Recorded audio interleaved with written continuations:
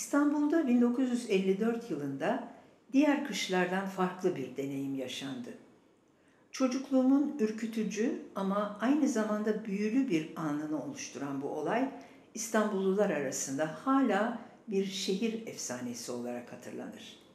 Etrafı bir masal görüntüsüne çeviren, rüyada bile ender görülebilecek, boğazın bir ucundan öbür ucuna yürüyerek geçebilme imkanını veren o çok soğuk kış, Dnieper ve Dniester nehirlerinden kopup gelen buzların boğaza doluşması ve bir araya gelip birbirine kenetlenerek bir buz tabakası meydana getirmesiyle olmuştu.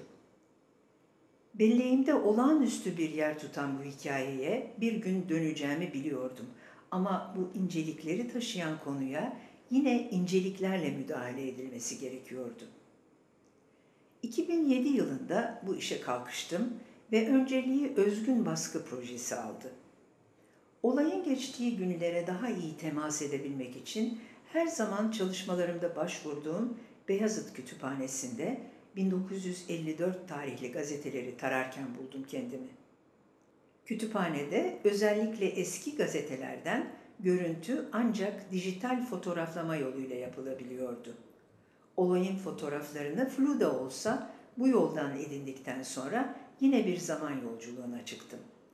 O günlerde gazetelerde kullanılan fotoğraflar önce çinko klişeleri aktarılıyor, sonra mizampaj içinde yerini buluyordu. Artık yerinde bulunmayan eski matbaaların semti Cağaloğlu'nda bir klişeci aradım. Buldum da. İşlik esas fonksiyonunu yitirmişti ama benim istediğimi yapabilecekti. Dijital fotoğrafları klişeye aktarttım. Son aşama bu klişelerle istediğim baskıları yapabilecek bir matbaa bulmaktı. Pedalli bir makine yine Cağaloğlu'nun arka sokaklarında sadece kartvizit basan küçük bir matbaada vardı. Baskılar hala çalışmakta olan orijinal Heidelberg marka baskı makinesiyle tekrardan hayata geçirildi.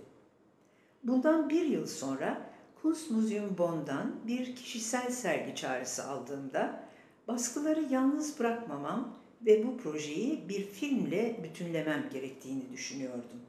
Yine birçok arşiv taranarak elde edilmiş fotoğraflar, 2007 kışının kar görüntüleri, kişisel ve başkalarının anıları oluşturuyor filmin temelini. Filmde sesler ve altyazılar tam anlamıyla anlaşılamayacak kadar uzaklardan bize ulaşıyor, tam duyulabilecek, dokunabilecek veya okuyabilecek gibi hissettiğimizde sözünü ettikleri zamanın niteliğine uygun bir biçimde bizden aynı hızla uzaklaşıyorlar.